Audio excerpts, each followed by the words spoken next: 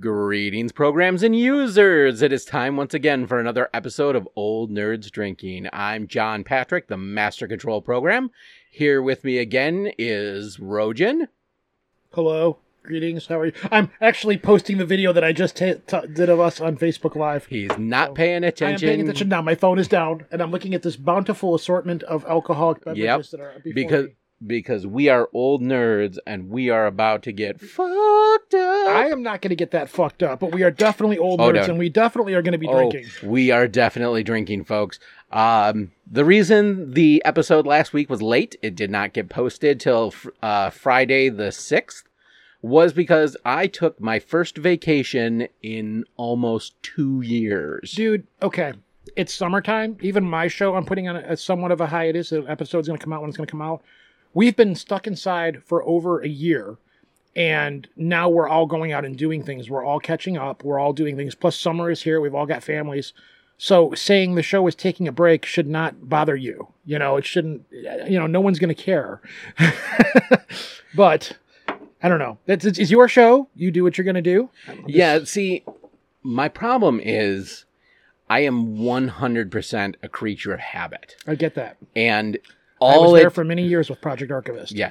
All it takes is for me to get out of a routine like once, and it's almost impossible for me to get back in it. Oh, no. I'll drag you back in. The people will drag you back in. So, when I went on this trip, I went with my family up to Mackinac City. We spent a day on the island. We drove to Traverse City one day. Then we went to the UP. And the two things I love to collect when I am on vacations, I don't buy a lot of shirts. I don't buy a lot of tchotchkes. Are venereal diseases and alcohol. Yeah. No. But yes, it is books and it is alcohol. And on this journey, I think I bought over $150 worth of local history books. And God knows I probably spent about $200 on booze. So we are going to, for the first part of this show, be doing a tasting of some of the amazing things I found and brought back. Now, for people who are not from Michigan, because we know we have listeners all over the place, when we say the UP, Michigan has the Lower Peninsula and the Upper Peninsula, which really it should be two separate states, but so you have to cross this big bridge called the Mackinac Bridge, which links I almost said the country of Michigan, state of Michigan together. So funny story. The reason there is a Upper and Lower Peninsula is because the state of Michigan went to war with Ohio over the city of Toledo. And in the end, I think one person was actually killed in this war. And the concession was we gave Ohio Toledo. And in the end, we got the Upper Peninsula as part of Michigan. It's beautiful, but there's nothing really up there. There's no... Oh, no, sir. No. At the time, it was one of the known most mineral-rich tracts of land. That was before they discovered copper up there. Yeah. And for almost 33 years, it was the largest copper-producing state in the world. Now it's the largest marijuana-producing state, I believe. I think there's us in Colorado, because in northern Michigan, you used to go up towards the tip, and they used to be... Michigan's known for yes, just the tip. The tip of the mitten. Like everybody, you're probably like me. When somebody says, "Where are you from?" you hold up your right hand because Michigan looks like a right hand, and you point on your hand where you live in the state. So, but in northern Michigan, if you look at your right hand up towards the top, I'd say your third finger over, right around that area is an area called Traverse City. And what northern Michigan was known for the longest time was growing hops and cherries. Well, now that marijuana is legal in Michigan, you're seeing all these pot farms because there's just huge tracts of land. She's got huge tracts of land. So people now pretty much just grow hops, marijuana, and cherries in northern Michigan. That's pretty much what it is. So as a result, all of these little breweries and distilleries are also popping up all over the place in northern Michigan. Right. So our first beverage of the evening. What do we have? This is Salted Caramel Porter from Pigeon Hills Brewing Company in Geoghan, Michigan. Let me wash my mouth out here to cleanse the palate. Mm-hmm. I am a huge porter guy. I do love a good porter. I love a good stout. And This is a dark beer, and let's get a clink for the... Do you know where the term porter came from? Nope. It's from the shipyards. When ships would come into shore, the people that would unload all the stuff off of the ships were called porters. So as a result, I can see the face. Ladies and gentlemen, John has a face of ecstasy right now. And he's just transcended existence for a brief moment and went to another realm. But anyway, the beer was named after the people. They would go to these bars and they wanted a more robust beer that was heartier. Plus, they'd been working all day. They were hungry and so forth. And that's how the term porter came about. Yeah. This has been another useless fact. So... Yeah, okay. Yeah. Dick. Okay, go ahead. I'm going to take my taste. Congratulations. First off, the first rule of porters is they have a very selective temperature where they taste best. They need to be slightly colder than room temperature. If you put it in the fridge and it's like fridge cold, it's just going to taste bitter. If you let it get too warm, it's just going to taste too bitter. But if you get it in that butter zone, you're going to taste malt. In this one, you're going to taste a little bit of caramel. I'm not tasting that. I'm tasting the malt. Mm-hmm. It's good. It is good. Don't get me wrong. It is very delicious. It is a good porter. It's not too bitter. It's very smooth. It's got a lot of goodness to it, but I'm not tasting that velvety. Yeah, it's got the velvetiness, but I'm not tasting the caramel or the saltedness of it. I'm really not picking up those caramel notes. It could just be because I whiffed on a Del Taco $6 combo pack and my palate's a little off, but Del Taco, the official taco place of Old Nerds Drinking. Yes, we've brought it up many times. Yeah. Well, primarily because they were like, hey, Taco Bell, you messed up on the Mexican pizza. Fuck you, Taco Bell. Yeah, so it's good. It is good, but I can't taste. I'm a little disappointed that I can't taste the caramel or the saltedness. Yeah, I mean, I'm getting light caramel, but but it's still still good. It is still good. I would drink it again without a problem. Yeah, it's nice. It's smooth. It's very velvety. Mm-hmm. You don't have to finish it because, like I said, we're gonna have a lot. Yeah, but it's good. I want to finish it. Yeah. So do you want to go to another beer or do you want to go to spirits? Let's switch it up with spirits again. All Let right, me take a drink to cleanse the old palate here, which I suggest you do too. Do you have anything over there like water or anything like that? No, I don't. Okay. Of course not. Okay. So what are we going to drink here? We got the two glasses in front of me. we're gonna drink the iced glass. Okay, the ice glass. What is this concoction? Because I know you are a alchemist as far as alcohol is concerned. So I've been listening to a one of these quintessential cyberpunk novels called Hardwired, which is in fact the novel that the R. Talsorian role-playing game Cyberpunk was based off of. And one of the main characters, her drink of choice is a rum and lime. So what we are drinking... Did you just drop your dice? No, actually it was a bottle of aspirin. So what we are drinking is Mackinac Island Rum Company's aged rum. And this is actually right on the island. It's a little bar, like right when you get off the ferry. At the crossroads of the Great Lakes is a refuge for all sailors seeking shelter from the bustle and grind of nautical life. It's a place to pause, to reflect, and to raise a glass with those we love most. Finished with a fudge of our handcrafted Great Lakes style rum is a warm greeting and friendly postcard from Mackinac Island, a true sailor's paradise. Are we clinking again? Yeah, we can clink.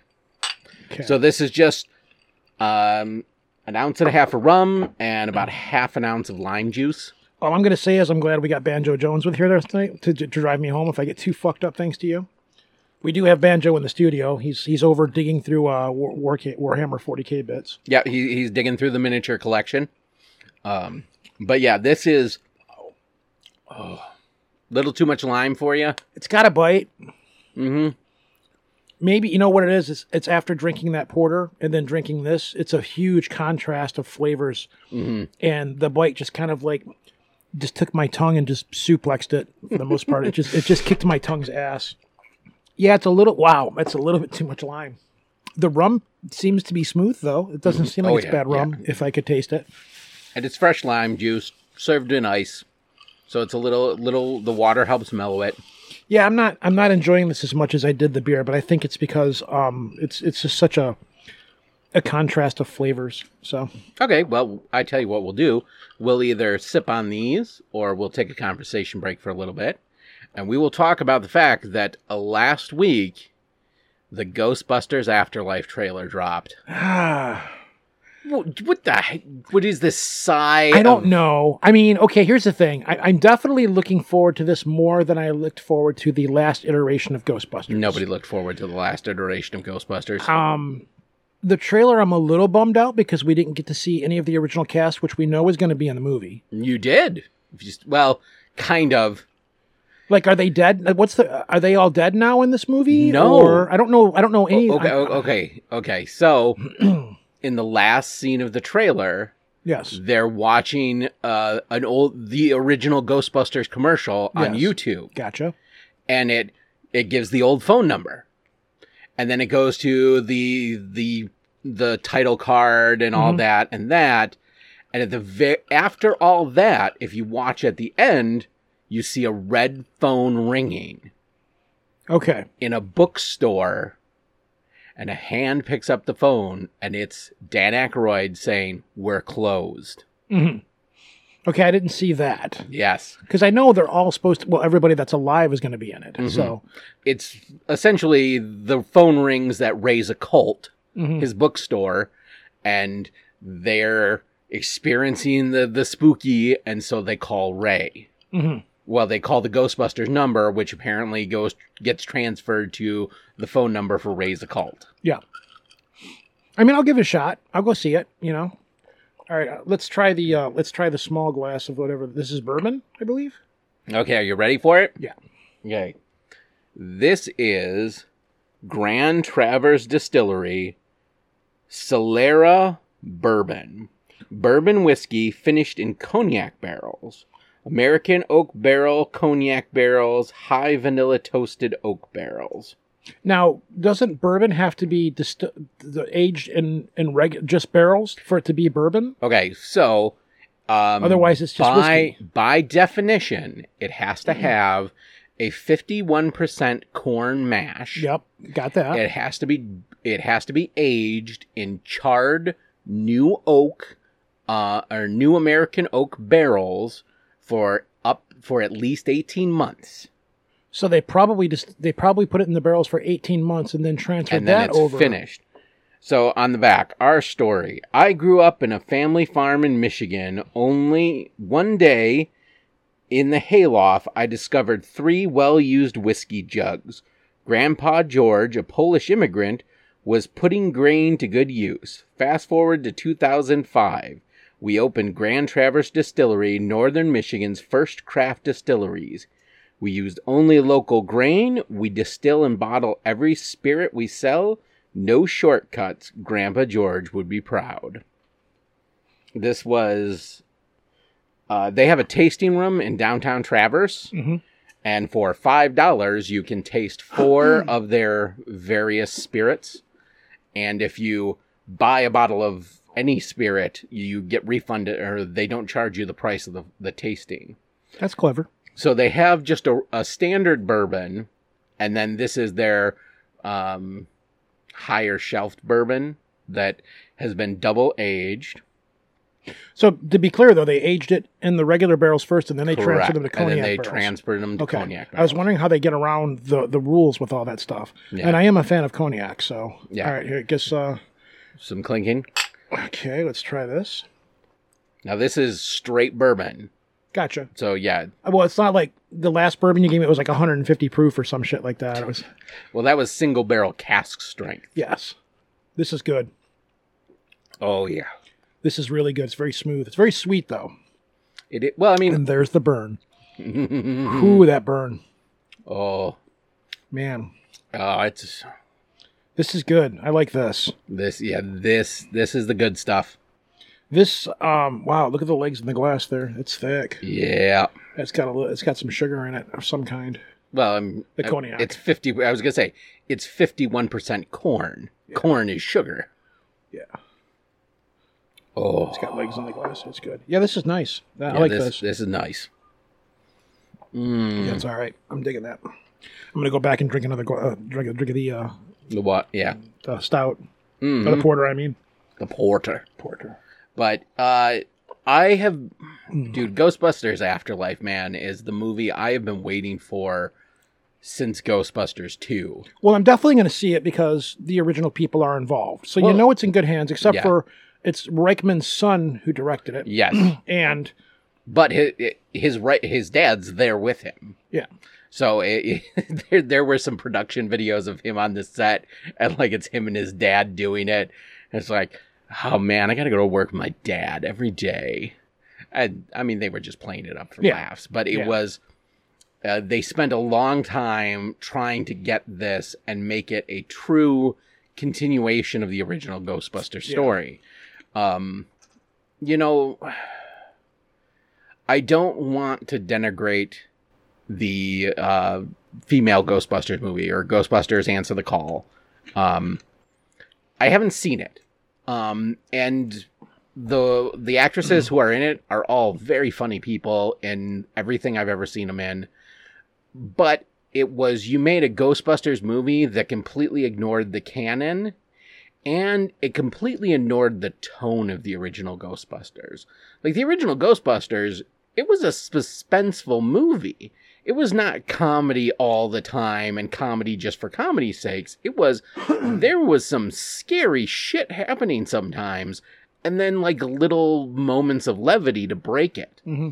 And that was completely lost in Ghostbusters Answer the Call. It was more of a Mel Brooks Ghostbusters movie than it was a continuation of the Ghostbusters franchise. And it just didn't have the heart of the original Ghostbusters. And, you know... It had its fans, though. Yeah. You know, it's just like the last set of Star Wars movies, right. You know? And it completely can be its own thing. And I like that they did make it not set in the original Ghostbusters universe, because that allows it to be its own thing. It doesn't have to... It's not that this new Ghostbusters movie has to worry about how that fits in the canon.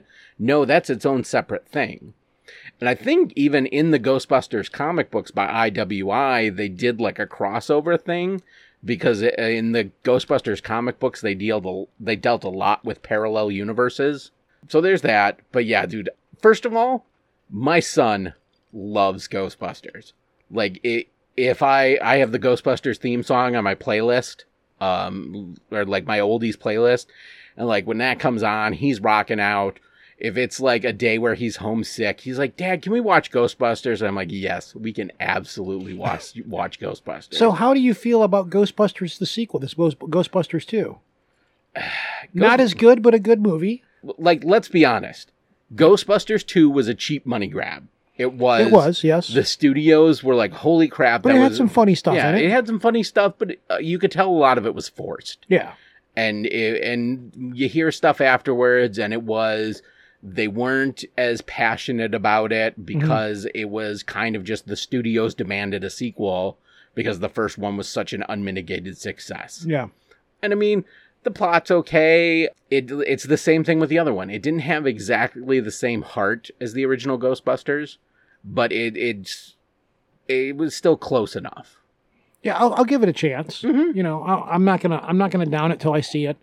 You know, so I'll reserve my. That's one of these movies that I will respectfully reserve my opinion. But right now, I just don't care that much about it. But I'm sure I'll see it. Right. And in the trailer, Annie Potts does show up. That she's in there, and references kind of her character. You know, Paul Rudd's in it. Paul Rudd's amazing. Mm-hmm. And anything to get his profile a little higher, since we had to beg Marvel to give us a third Ant-Man movie. We had to beg them? Seriously? Oh, they yeah. They want to do it? They had no intentions of doing a third Ant-Man movie. And I didn't know that. This is news to me. Yeah, and the fan base was kind of like, no, Ant-Man and Ant-Man and the Wasp were really good movies. We want more Ant-Man. Mm-hmm.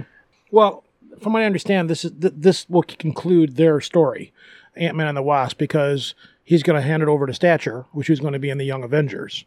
That's how it was before, because his daughter is going to be into it. I mean, it was going to be in it, and in the comic book, she took over for her dad. Mm-hmm. Well, and that was part of the reasoning to Marvel why they recast his daughter for the age forward, because they wanted somebody who was a little older that they could put into the new Avengers. Well, is it going to be the new Avengers or the Young Avengers? I think it's good. Because you can see the Young Avengers falling together in the background. Right. Because you've got Kid Loki, you've got the girl that Hawkeye is training in the Hawkeye series coming up. Mm-hmm. You've got the Miss Marvel girl. You've got, well, even Kang. Kang for a while was in the Young Avengers as Iron Man. And then Ironheart, that's coming. So you can see where the Young Avengers are coming. Again, we've talked about this before. I'm more excited about the stuff that's happening behind the scenes than the major movies that are coming. And now we've got Kingpin coming to the Hawkeye show. Confirmed. That is for sure happening. So if Kingpin's coming, you know that Matt Murdock and Daredevil are coming. So, you know. Which is good, because Charlie Cox was amazing as Daredevil in the Marvel show, in the Netflix show. So many people demanded that Charlie Cox come back as Daredevil. I've heard and I've read rumblings that they're thinking about bringing Jessica Jones back. And the Punisher, I believe, is also coming back. That was another person where people said, bring this Punisher character back. I was a little surprised. I had completely forgotten that we were less than a week from Marvel What If. Yeah, next Wednesday. At the time of this recording, it'll be next Wednesday. And I wasn't excited about it, but now I am, because I've seen what's coming, and the fact that all of the original actors, including Chadwick Boseman before he died, have all come back to redo it. But I just found this out. Apparently, they recast Drax's voice. They didn't bring Drax back. Aww. They didn't. Yeah, well, there's stuff going on between Drax and Marvel. For one, he wants out. He said he's done because he doesn't want to go shirtless anymore, and there's a whole bunch of other weird reasons. So I think Marvel's just like, you know what, we really just go do your movie and get the hell out of our hair. You know, the actor is David Bautista, and he really does want to be a more serious actor. And we talked about this in another episode, like. Well, he was great in Blade Runner. Well, that was it. He said that his performance in Blade Runner did more for his, like, really pushing him forward as a serious actor than his roles in Marvel. Well, shit, he's going to be in Dune. I mean, yeah. So he's kind of set. I mean, he's going to be cemented pretty well, you know, from this point on, I would assume. Yeah, like we said, and Dune really showed his range that, he's more than just the muscle guy or the Bond villain that doesn't speak.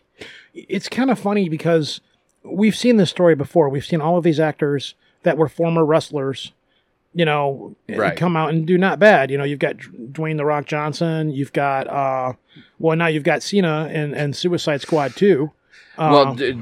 Cena in Suicide Squad 2. Cena in fucking Fast and the Furious, whatever number they're on. I quit paying attention to that a long time ago. I am beginning to get a slight buzz, by the way. Buzz. But yeah. So yeah, I'm very interested in the What If now, because now that with the whole Loki thing, the What Ifs are now canon. Right. They are not so much what if this happened, it's this did happen in an alternate timeline. Right. So now it's like, oh, okay. But I didn't realize is apparently Chadwick Boseman recorded a few episodes of that before he passed. Right. And he was very enthusiastic about doing it. Apparently, there was a YouTube channel I was watching that was talking about it, and he was very excited to be doing that, and he loved doing those things. So it's going to be cool just to watch it for Chadwick Boseman, you know? From what I can tell in the trailers, there's going to be the episode of what if Peggy Carter became Captain America or Captain Britain. Yeah. There's the what if Spider-Man became Doctor Strange. Yep. Which was a famous that was one of the What If comic books. Like, I remember that issue. And we know for a fact that in the new Spider-Man movie, Spider-Man will be getting a magic Spider-Man suit, because the toy companies have already started. They're already releasing press photos of the toys that are coming out, and one of the toys that they're coming out with is a Spider-Man costume with magic sigils and stuff on it, and it's called the magic suit. Yeah, and then another one of the episodes will be the Chadwick Boseman one is what if T'Challa became Star-Lord. Yeah. And then there's the zombie episode. Fucking the zombie episode. Well, Bucky Barnes is going to be in that one. I can't remember who all is going to be in it, but Bucky's also going to be in quite a few of them, from what I understand. Yeah. And then there's what if Killmonger became Iron Man? Yeah. That's all the ones that I know about. I think I can't think of any more. Yeah. There's another. Well, I think there's a scene where they show Star-Lord with the Avengers. And I think that's like, what if, as part of the what if T'Challa became Star-Lord, is that what if Peter, because he's there, Peter Quill becomes the leader of the Avengers or something like that. So yeah, it's, I mean, we've mentioned multiple times, I love Marvel What If. It's one of my favorite comics. You know, one of the movies I'm really looking forward to is I'm really looking at more to the Miles Morales Into the Spider-Verse 2. Because the Miles Morales Spider-Man cartoon, that movie, it was great. I think I've watched it 3 times. Well, this is going to be an interesting side story.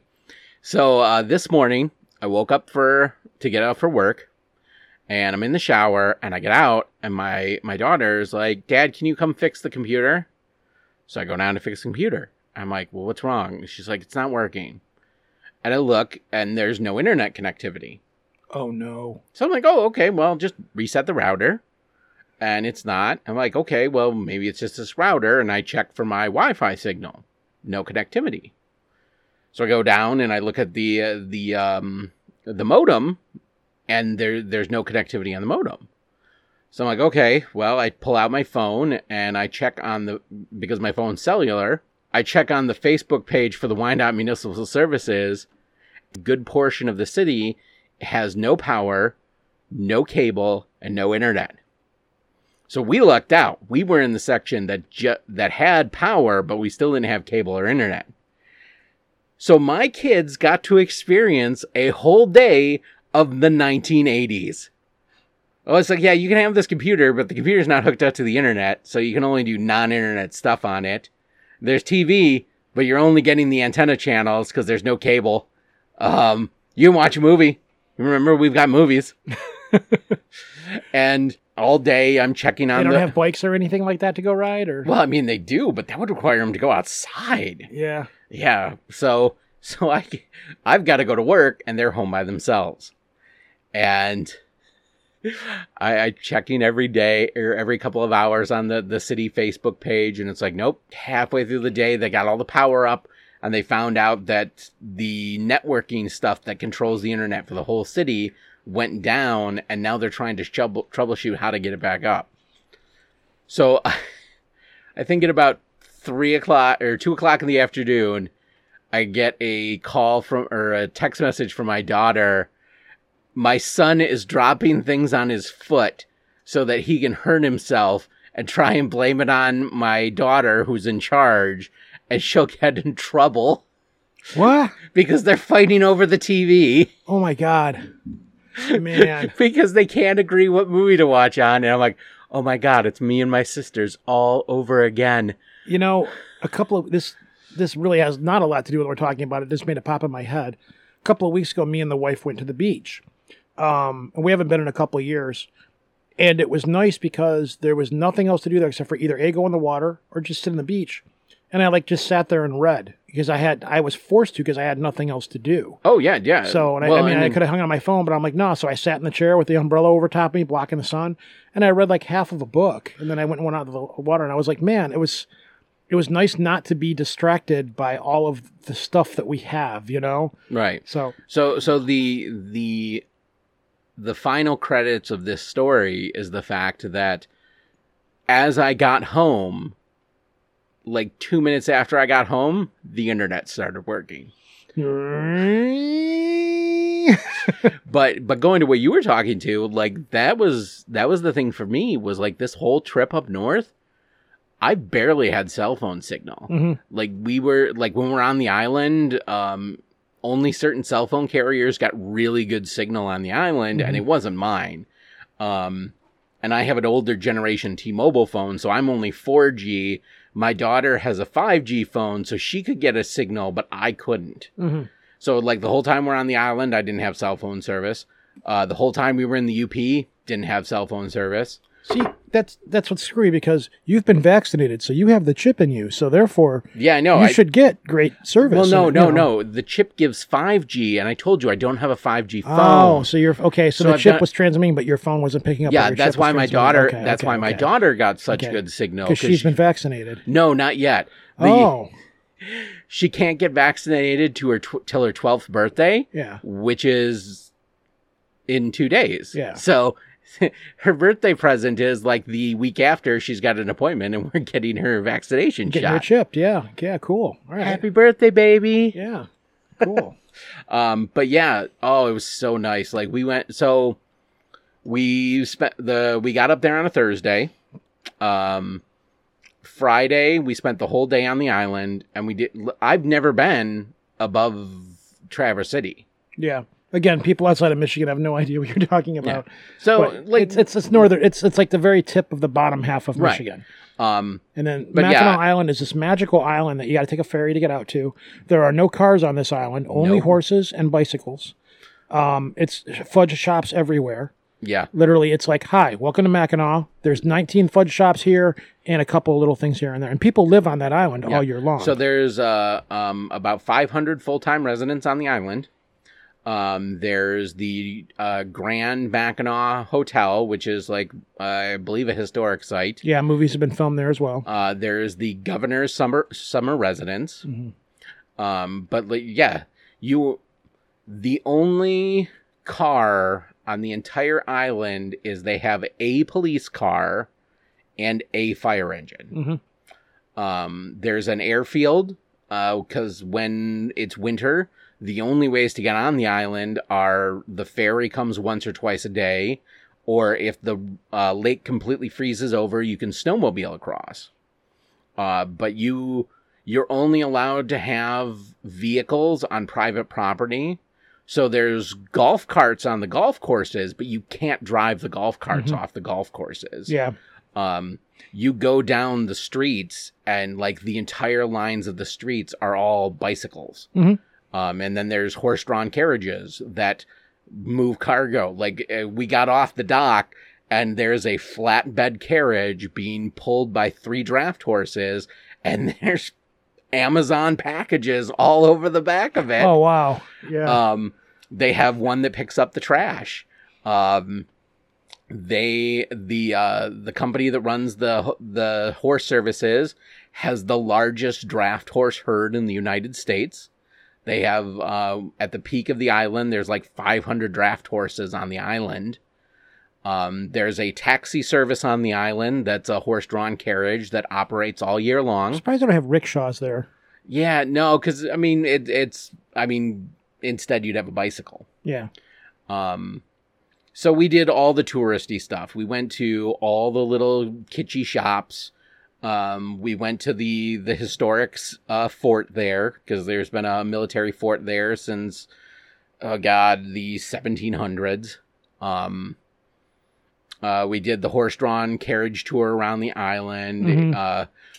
All the tourist usual stuff. Well, it's funny because we decided to stop somewhere for lunch, and we're looking around trying to find like one of the restaurants somewhere, and we find this like, it was called the Mustang, and it's off on one of the side streets, and we're like, oh, okay, there's not really a line there, so we'll go there.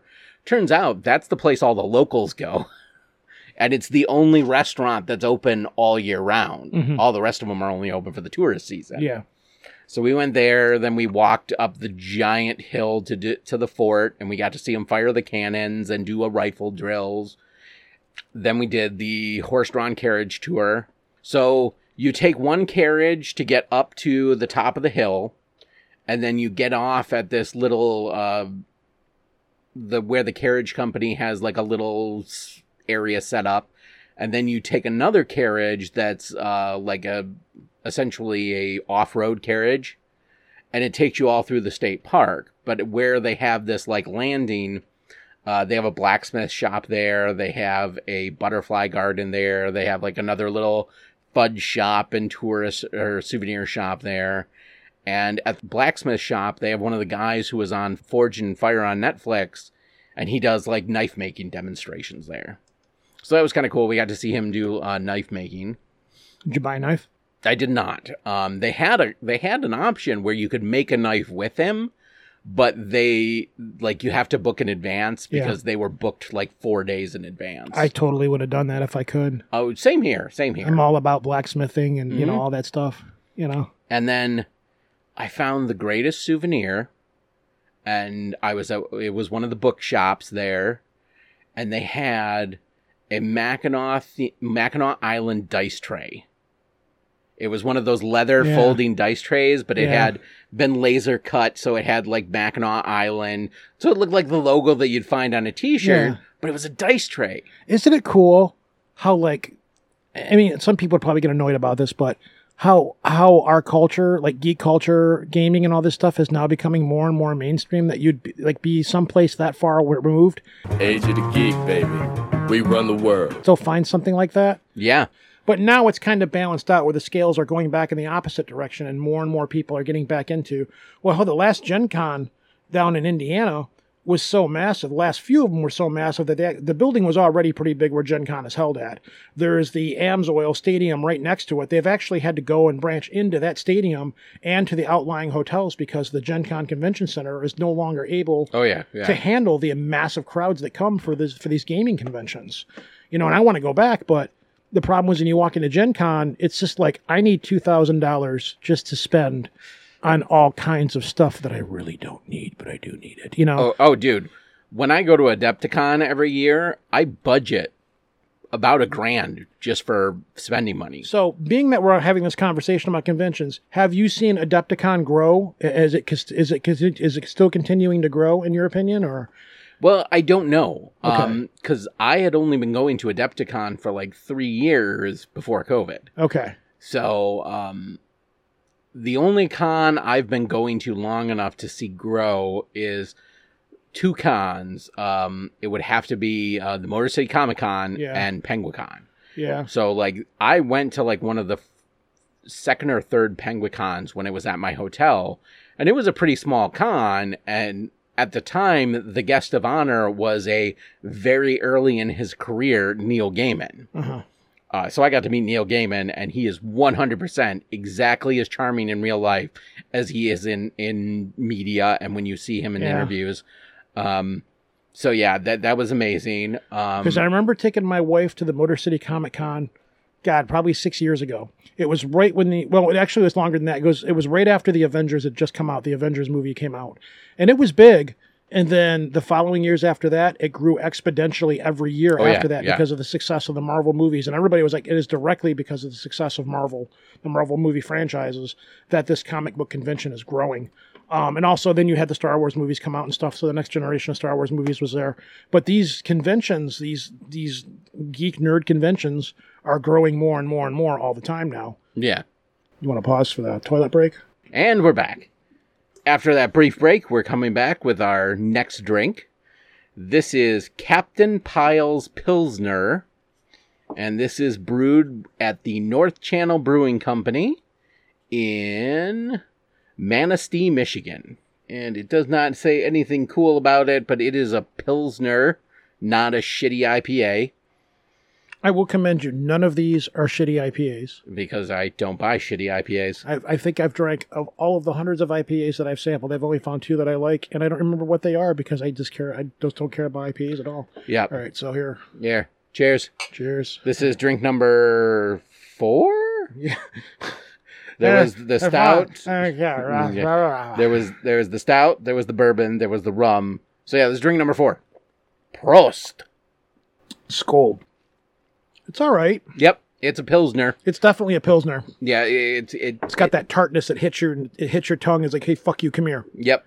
Come here, taste buds. It's not bad. It's definitely a Pilsner. Yeah, this is what Budweiser should taste like. Pilsners are such a pain in the ass to make, though, because they got to be cold fermented. Mm-hmm. So of all the years that I've made beers, I've always just made ales or porters. Yeah. Sometimes stouts. But I've had a couple of really good Polish Pilsners, because that's kind of the region that Pilsners come from. Yeah.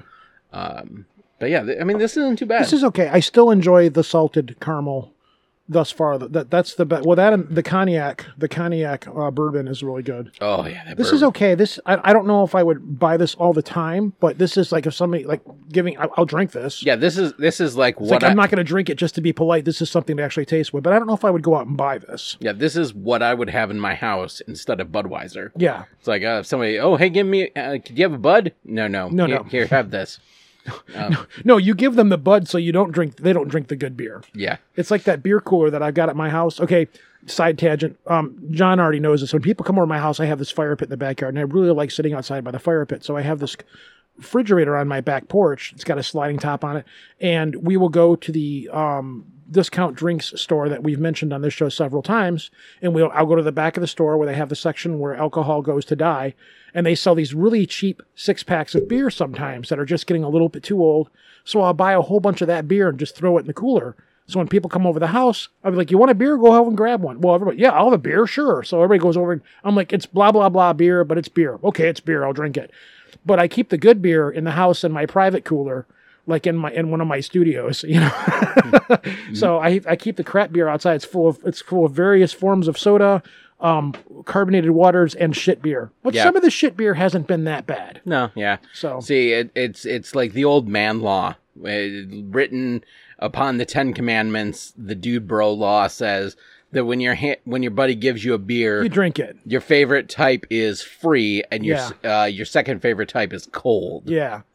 Like that's usually where my IPAs come from. So I'm like, "Do you want an IPA? What are you doing? What are you doing?" Oh, he's summoning the chi. Yep. That was it. That was your burp chi. Yeah.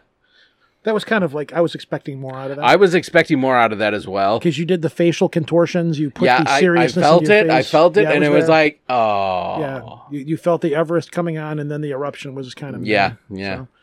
So, I expect more from you. So, I don't know, maybe if you drink more of the beer, the carbonation will get to you, and you'll be able to just fully grasp. Well, if you insist. This is not a challenge. I don't want you belching into the microphone over and over again. Yeah. So, anyways. But yeah, I was talking to getting back to the Gen Con thing real quick. I was talking to my buddy. He goes to Gen Con every year, except for last year, of course. And I was like, "Are you going to go to Gen Con this year?" Because now his kids are getting old enough where they're starting the game. They're doing D&D. He's running, his kids are in their like just pre-teens and just early teens.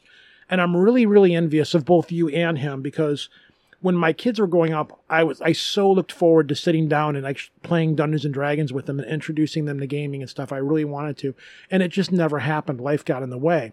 So he's actually gaming with his kids now, and he's running a neighborhood Dungeons and Dragons game for all the kids in the neighborhood. Of course, it's simplified because they're kids. Right. But I'm still very envious, because it's like he had that moment of, this is what gaming is, get off the computer, right? Sit around, socialize. Well, and it's one of the guys I game with. His daughter's been gaming with us since she was 12, and she's 17 now. Yeah. Last year, my daughter started playing with us, and she's still kind of new to it. And that's why I always call her Blue Dragon when I see her. I'm like, "Hey, Blue Dragon, what's up?" And she kind of grins. Like, your daughter's kind of weird with me. She's warming up to me. You know? Right. But I don't push it. But I'm like, "Hey, Blue Dragon, what's up?" And I just leave it at that. But last time we were all hanging out, I was actually asking her about Dungeons and Dragons. I'm like, "So do you like playing?" She's like, "Yeah." And she was telling me about how she plays in the game and stuff and all that. So I was trying to engage her as maturely as possible about her playing gaming. Right. And so my buddy, his kids, they're playing Dungeons and Dragons, and he's got a 3D printer, and he's printing stuff out now. So we're all going to start playing Gaslands with his kids. Just cool. A couple of us are going to go over there. And because they've had all these Matchbox cars, and I guess their mom was going to throw them away. And they're like, "No, Uncle Ro's going to come over and play Gaslands with us."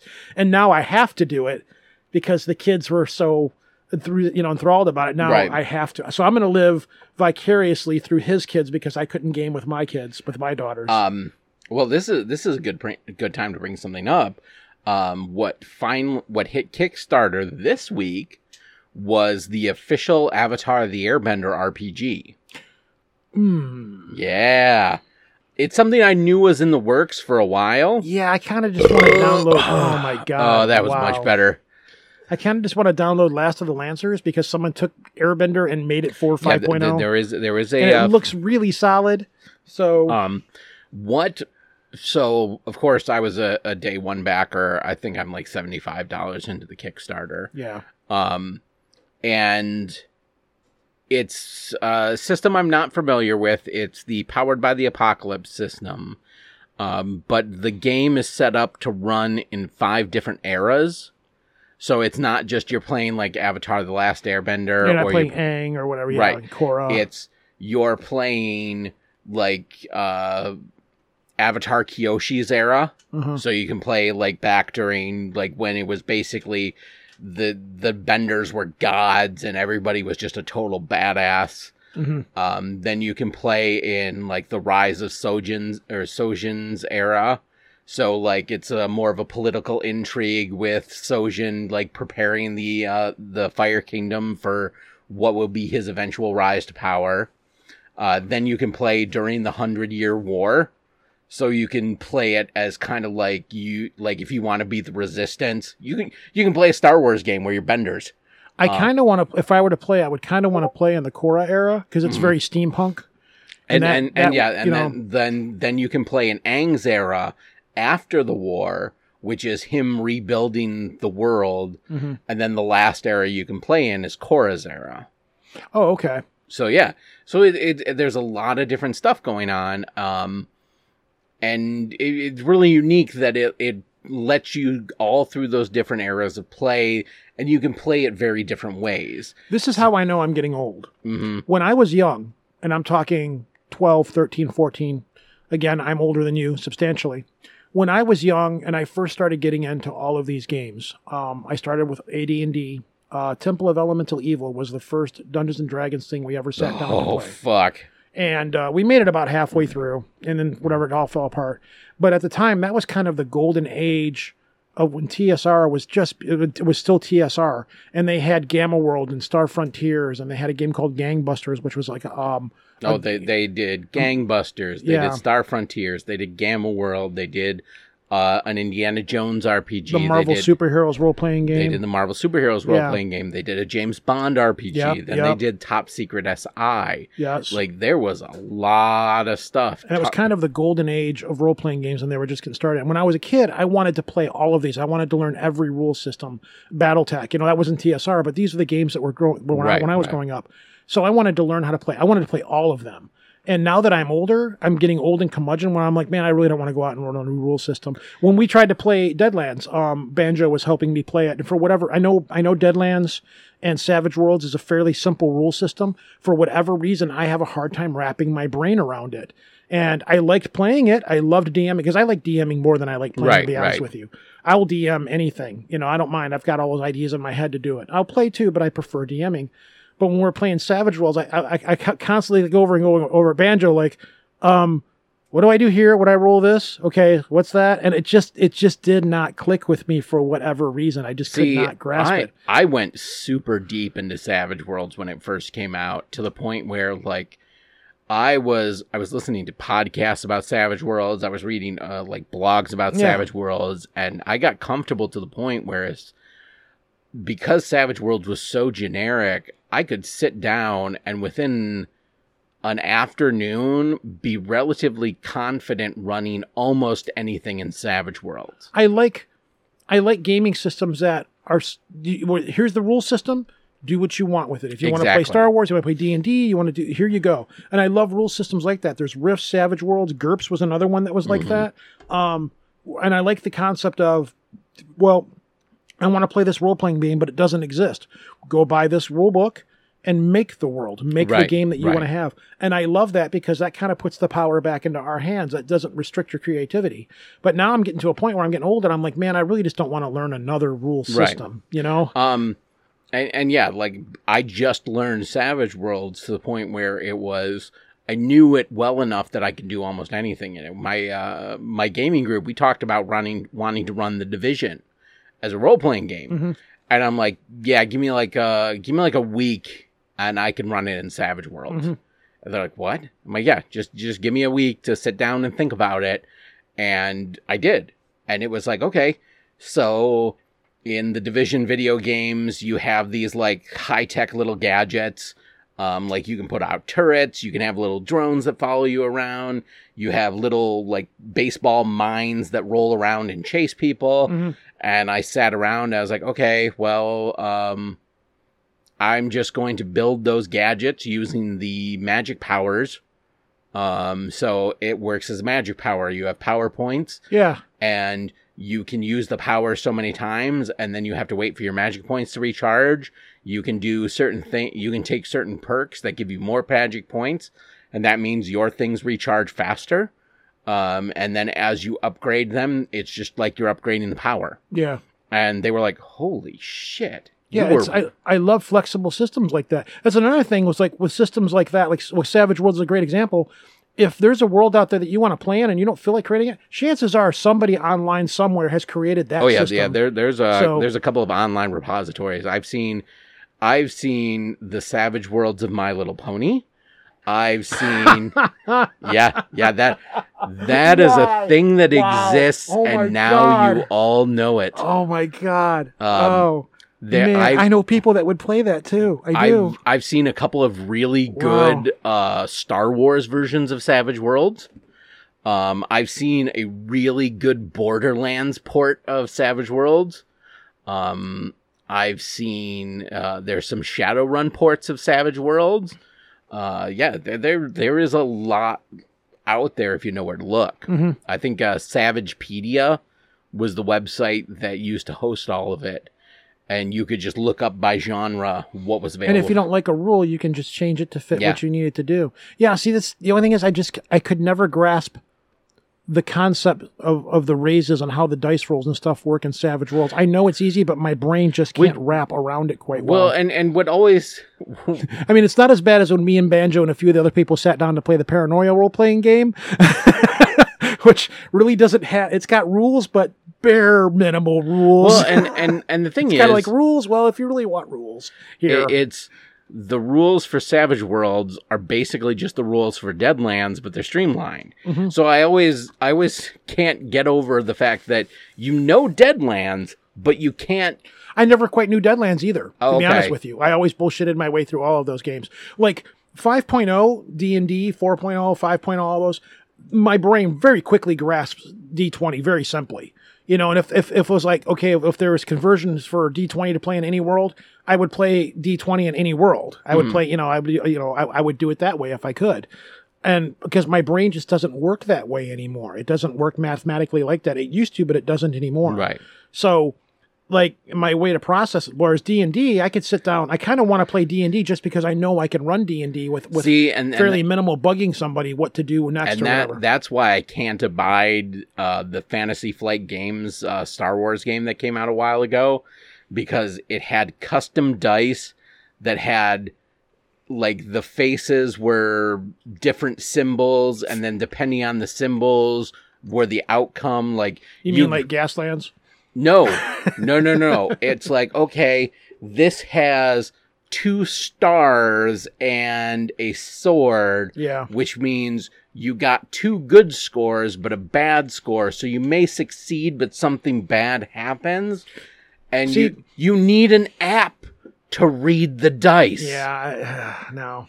And you're throwing different kinds of dice in there, so it's like, well, this is 2 good things on this die, but 3 bad things on this die, and having to coincide, or like having to collate how all that fits together. See, this is another thing of me being an aging gamer now, because I'm heading into my 50s.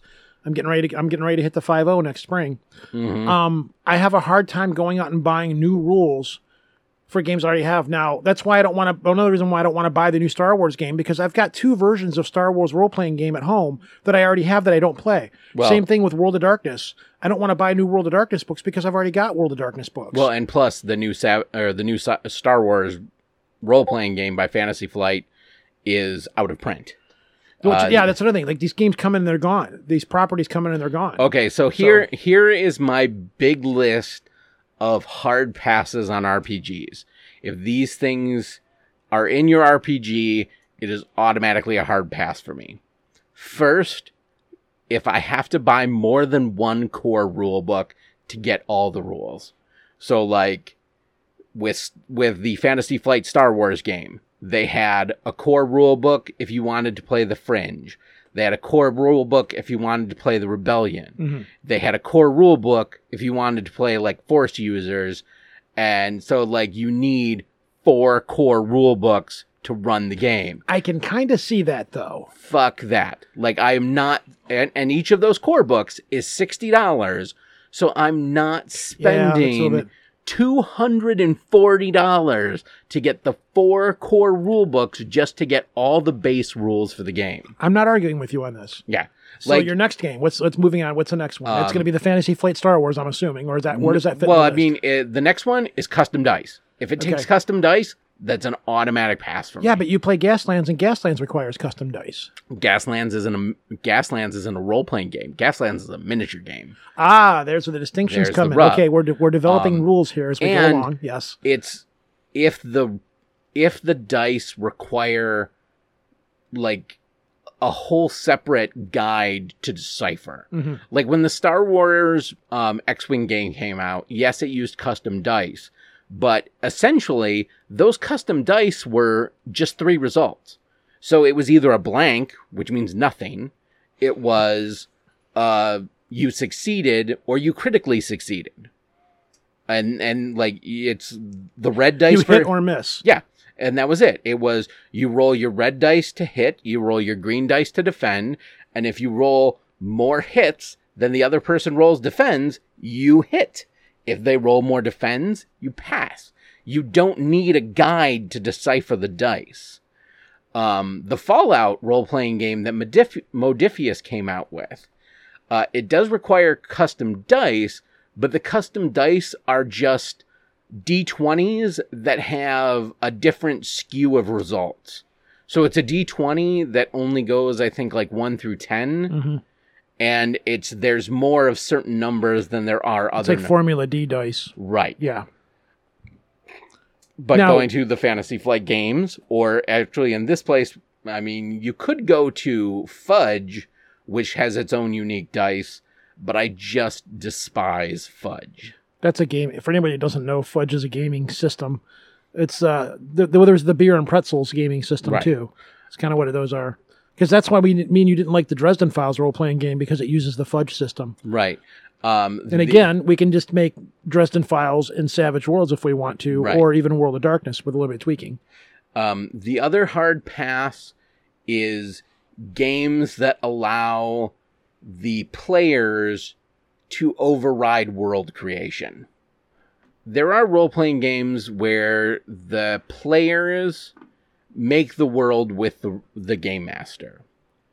And in theory, I like that. I like it if you're the one that's creating the world that the players are playing in, because Right. you're creating the world. It's a mutual shared experience.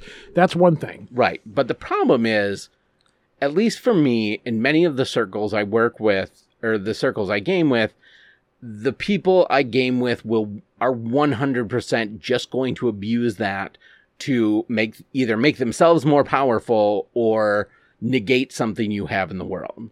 Yeah, They that's are annoying. just going to abuse it. Yeah. Certain people I play with are just looking to break the game in their favor. That is how they enjoy the game. They care less about their character than they do about making a unbreakable character. It's like, okay, well, I'm going to take this feat that gives me this bonus, not because it makes sense for my character, but because I want this bonus. Like, there's a feat in D&D 5th that lets you crit on 19s. Like, okay, I'm going to take that. And on top of that, I'm going to take this warrior ability that when I critical hit, I get to make an extra attack. So now, if I roll a 19 or a 20, I critical hit, and I get to make a second attack for free. On top of me being a warrior, which means I already get a second attack, and if I crit on that second attack, I'm attacking again. And it's, they have no story for their character beyond, this is what gives me the most bonuses. Yeah, I find that annoying as well. Right. See, that's the thing about D&D. But that's the thing, is that is how they enjoy playing the game, which is valid. It's valid for me as the game master to make an enjoyable experience for them, even though their experience is breaking my game. Yeah. So I can relate, yeah. I've got to find a middle ground on it. But those are my three big like red flags on games. That's like, I think I was talking to your daughter, or somebody else I was talking to, about how a vast majority of Dungeons and Dragons games and role-playing games only go for so many sessions, and then the thing falls apart because people's lives, jobs, and so forth. So now when I create characters, it's like, I'm not worried about, well, should I use this race with this character class? It's better to use this one. I'm like, why? My character isn't going to go that long. I might make it to level 5 if we keep playing. If I make it to level 10 with these characters, I'm going to be amazed. Oh man, I think it was about 10 years ago. I had the aha moment of, yeah, this character is not going to last for more than a couple of sessions. So why am I giving them this page-long backstory and making all these plans for like, oh, when this character gets to this level, I want to do this and this and this. It's like, okay, I'll grow into that if the game keeps going. Yeah, it's like, okay, my guy's Dave the Bard, and his thing is he's a bard. And yeah, I'll do minimal backstory for flavor context of the character, but I don't put a lot of thought into it. Now, if the character starts developing and things are happening in games playing a little bit, okay, then I'll start growing into it. But again, I don't care about getting this race works best with this creature and this category. Right. Blah. I'm not worried about that. I'm playing the game to have fun and just do what I'm going to do. Because I know that the game, if we make it to 2 years in with the same characters, that's very rare. It happens, but it's not real. Games always end up falling apart and breaking. So what I've seen in D&D 5th edition is almost all of our campaigns have broken down about the time we hit 6th level. By the time you hit 6th, like if you start at first, by the time you hit 6th level, you've been playing a good amount of time, and that's usually when people are like, you get cool stuff, then about 6th level, it's like there's an exponentially bigger wait till you hit 7th level, and in that 6th level gap where you're waiting to get to 7th level, that's where everybody loses, okay, I'm bored, let's do something else. Yeah, but again, keeping a group together is hard. People have families, jobs, Yeah. I can only play on Wednesday nights. Well, I got to work on Wednesday nights. I can play on Thursday nights. I can't because my daughter's got dance on Thursday nights. Well, I can play on Friday nights. Yeah, but we've all got stuff to do. That's the bane of gaming. And just like my friend who his enjoyment of the game is breaking the game, I have other friends that their enjoyment of the game is making like the most suboptimal character possible, and just, this is what I want to do and have fun. And I have to balance the game to them having fun and my super power gamer guy having fun in the same game. Let's talk about DMing for a second. My DMing style is I will have a grand scheme of where point A and point B. But what I will do is I will try to tag a bunch of little micro adventures that all link together. So like I try to have like, okay, this micro adventure. So boom, you got this done. Now it goes to here. Now it goes to here, rather than an overarching one where all the little micro adventures tie together to an overarching larger storyline. And if it doesn't get completed, it doesn't get completed. Oh yeah. Yeah. Now I stopped having detailed GM notes a long fucking time ago. Yeah, my thing is, how can I try? Here's a whole bunch of ideas that I want to do. How can I chain these all together into some kind of cohesive story that's fun for everybody? And at the same time, the players are going to go in left field, so I'm going to have to be able to be prepared for left field. Exactly. Yes. Yeah. Exactly. And that's kind of the way that I like to DM stuff, is with the whole chain. Like that's the whole episodic. Every week there's a new episode in a grand scheme of things, kind of thing. So like. Earlier this year, I was hanging out with one of my friends, and she's running a Starfinder campaign for some of her friends. She was talking to me, and she's like, oh, I got a DM, and I don't know what to do, DM. We're going to start a new adventure, and I just got to figure out what to do. I'm like, okay, well, pick a movie that you love, and you know that movie inside out. She's like, oh, okay. I'm like, yeah, what's a movie you know inside out? She's like, Lord of the Rings. I'm like, okay, we're going to figure out how to run Lord of the Rings in Starfinder. And I sat down with her. Yeah, and it's like, let's change just enough of the plot so we can set it in this sci-fi fantasy world, but you're playing Lord of the Rings. And then the game becomes, how long does it take them to realize that they're playing Lord of the Rings? It's the same for samurai movies and spaghetti westerns. Exactly. And that's how we got Star Wars. Yep. And and it works. Yeah, exactly. All right. I don't think there's anything wrong with that. Well, I think it's about time for our last drink of the evening. Okay. I apologize in advance because it was cold when I got it out of the fridge, but it's been sitting with us. So this is the drink that's probably going to make me spit my mouth out and go, you're such an asshole, because there's always one. This is the Mulligan. It is a hard iced tea, that's good, lemonade, and vodka combination.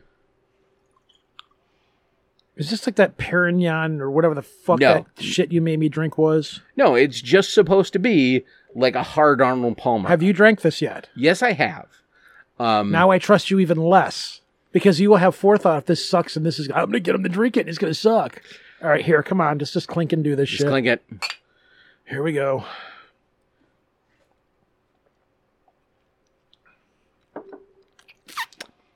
That is a tasty burger. It is. That is very good. Like I said, it's a little bit of alcohol flavor, but you do get iced tea and you do get lemon. What's the proof on this? This is 8% alcohol by volume. This would destroy me because it goes down way too smooth. I think this would actually benefit from being served over the rocks. A little bit of water to water it down a little bit. Rocks, yes. Water, no. I could drink this just cold. This is really good. I'm really surprised that you're not giving me horse shit. No. The look on your face when I said that. No. Why would I do that? Because you've given me bad drinks before. I told you it's 50-50. It's either really good or really terrible. God. Yeah. So because it was really terrible last time, I made sure that this time it's good. It's all good stuff. Oh, so the next time we sit down to drink, you're gonna roast me over a fire. This is good. I like this. Yeah. Then is this local or did you buy this up north? Nope. This is proud product of Michigan, produced and bottled by High Five Spirits, Petoskey, Michigan. So it's not local. It's gonna be hard to find then. Yeah, I got this on the island at one of the bars. It was the Mackinac Distillery tasting room. Mm-hmm. And they had this. They had a couple of beers, but of course it was a fucking cherry beer. So that's another interesting thing about Michigan. In Michigan, there is this line, and for people who are halfway through the state, once you hit it, everything turns into cherries. Yeah, about halfway through the state, the designated point when you're passing through I-75 is Bay City. If you are above Bay City, fucking everything has to have cherry. I enjoy cherry though, so that doesn't bother me. But like Grand Traverse Distillery has a cherry bourbon. The Mackinac City or the Mackinac Island Distillery where I got that rum has a cherry rum. Oh yeah, they got cherry beer. Everything's cherry up there. There's cherry wheat beer. Yeah. There's fucking cherry everything. Yeah. We went to a restaurant and like with every toast you get their cherry jam. And it's like, fuck, I hate cherries. Really? Yeah. Oh man, I love cherry stuff. Oh my God. Speaking of which, so we found this bakery like right off the main drag, close to where the dock is, where you take the ferry to Mackinac. And it's just like Mackinac, a city bakery. Oh my God, dude. Like their homemade donuts, their homemade cookies, their homemade breakfast sandwiches. Everything was just amazingly delicious. You know what? I wonder if your local connections, because we do know of the store that has everything alcoholic right around the block from us. I wonder if you could get this. I wonder. You could go in there with that can and be like, "Sir, order me this," because I'm all over this shit. Mm-hmm. This is like the most frou-frou bitchiest drink. But at 8% alcohol by volumes, nothing to snazz at. No, the problem is you can't taste it. Oh, yeah, no. Like, if you've ever had Burdett sweet tea vodka, like that is full-on vodka, but it tastes like sweet tea. Yeah. You can drink, like, if you pour that over ice, you just think you're drinking iced tea and not realizing you're drinking vodka that is iced tea. And then in a couple of hours, you're getting into a fist fight with a bull that's sitting in someone's random farm field. It'll get you drunk. This is my favorite thus far of the night. I like the caramel, salted caramel porter, even though it doesn't taste like salted caramel, and I enjoy this. The bourbon is good, and I'm not a huge bourbon guy, but that is very good. The lime, whatever the hell this thing you gave me, I do not like. Well, and I mean, that just might be I made it as a cocktail with lime, so if you tried it straight, or if you just had it in a rum and coke, it might be different for you. Yeah. I enjoy it with a little bit of lime, but I just like that. I like tart, sour flavors. This is something that I could sit around a fire in my backyard and drink a lot of this and get really, really toasted. Well, it's a good thing I have 2 left, so next time I come over for a fire, I will drink it, and we will get toasted. Yeah, and I'll be at my house, so I won't have to worry about getting home. You will not. Yes. You will not.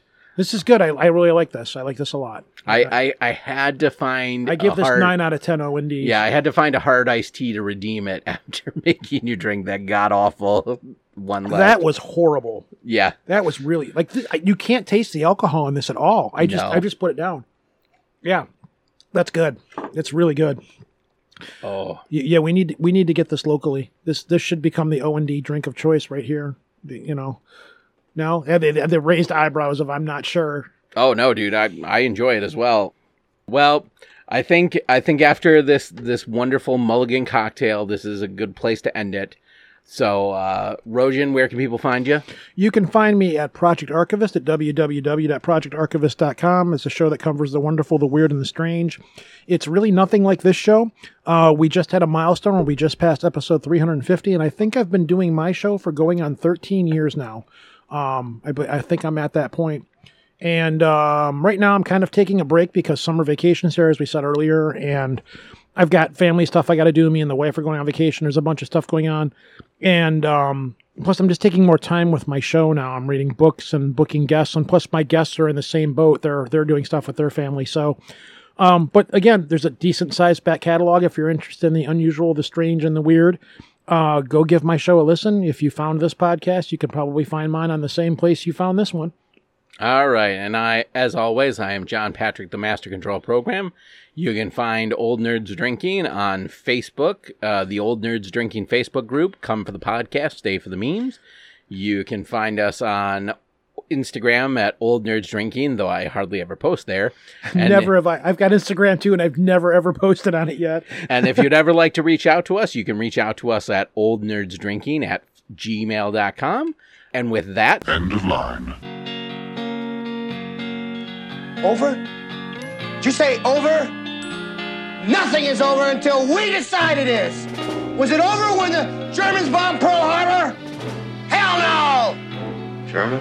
Forget it, he's rolling. And it ain't over now. So, what's the plan? Take car, go to Mum's, kill Phil, grab Liz, go to the Winchester, have a nice cold pint, and wait for all this to blow over. Might as well write him off. Let's close up the bridge. Let's get out of here. Close it up. Lights out.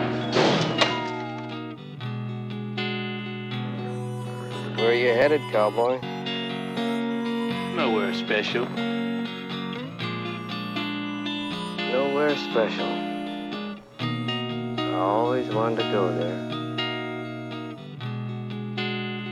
We're going streaking! Yes! All right, move on. Nothing to see here. Please disperse. Nothing to see here, please.